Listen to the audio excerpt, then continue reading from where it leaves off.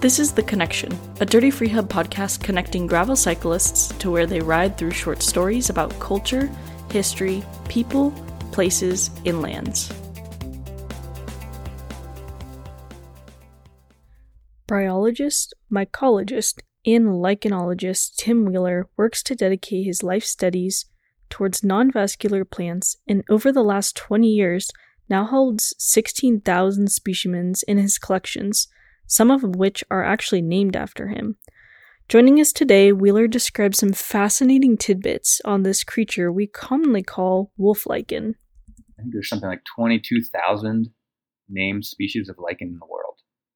So there's lots of diversity out there. And we're describing about 1,000 new species of fungi to science every year across the globe.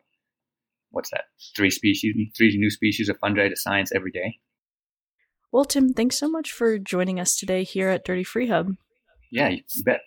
I commonly see these bright yellow-green, mossy-looking, shrub-like plants of some sort and covering surface.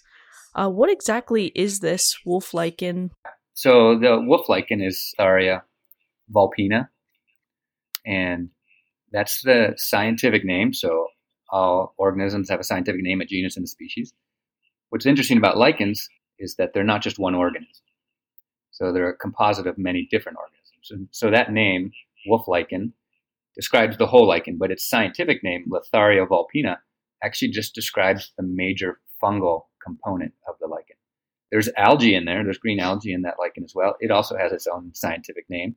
And actually recent studies in Letharia specifically have found a whole host of other organisms, other fungi, other bacteria, etc. And so it's kind of good to think of a lichen as more of like a mini ecosystem than a single one organism.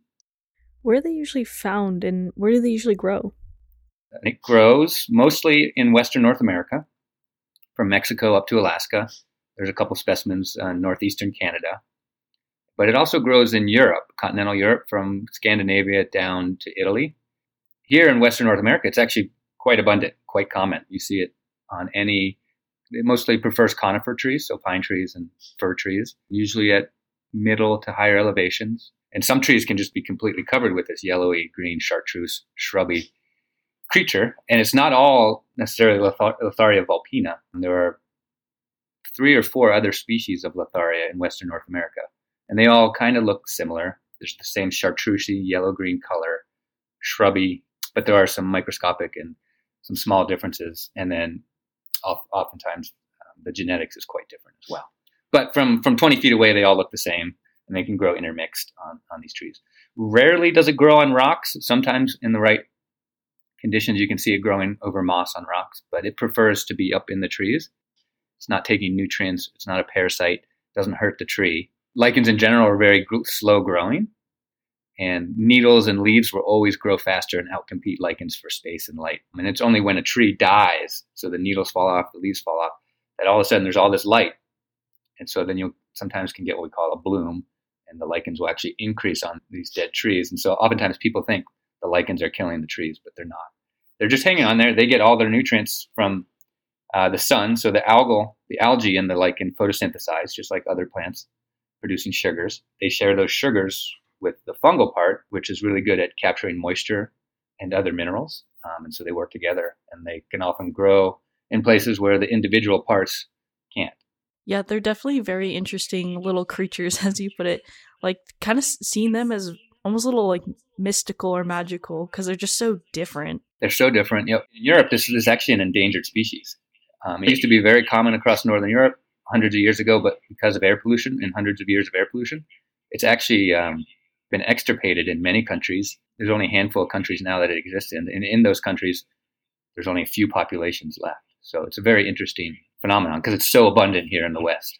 I don't have any definitive evidence that Letharia is coming back, but I think the trend for lichens in general is that they're starting to come back.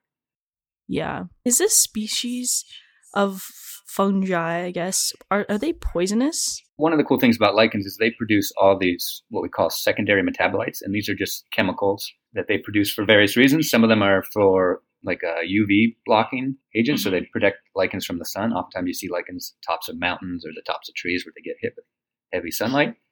Some of them do that. Some of them are anti-herbivory, so they are poisonous or they taste bad, they're bitter. So that slows down little insects and microinvertebrates and other things from eating too much of them. And Letharia in particular produces this chemical called vulpinic acid, and that's what makes the yellow color. Historically, recipes that old trappers used to use to kill wolves and coyotes and stuff like that. And what they would do is grab a whole wad of this lichen, kind of crush it up, powder it up, mix it with glass, broken glass and nails, and then stuff that into a carcass of another animal. And then the wolves and coyotes would come and feed on that, consuming the Letharia and dying. It turns out you have to use a pretty strong concentration of vulpinic acid to kill a mammal. It was most likely the ground glass and the nails were actually killing them more than the wolf lichen per se. But yes, it is toxic to.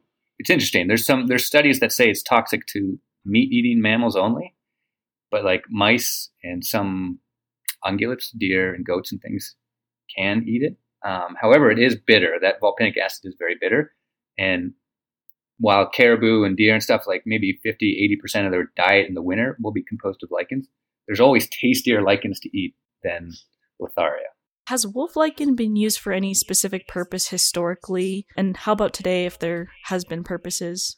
You can get really cool colors for dyeing wool and other clothing and textiles. A lot of lichens have been used as fixatives for like perfume and dyes and stuff like that. So that makes the color and the smell last longer. And kind of like the popular thing nowadays is people collect Letharia for miniature train sets, like as trees or in terrariums or other decorative, creative art stuff. There is some protein in there, but that vulpinic acid is not something you really want to be eating. It's not really used for food for human. And lichens in general aren't really used as human food.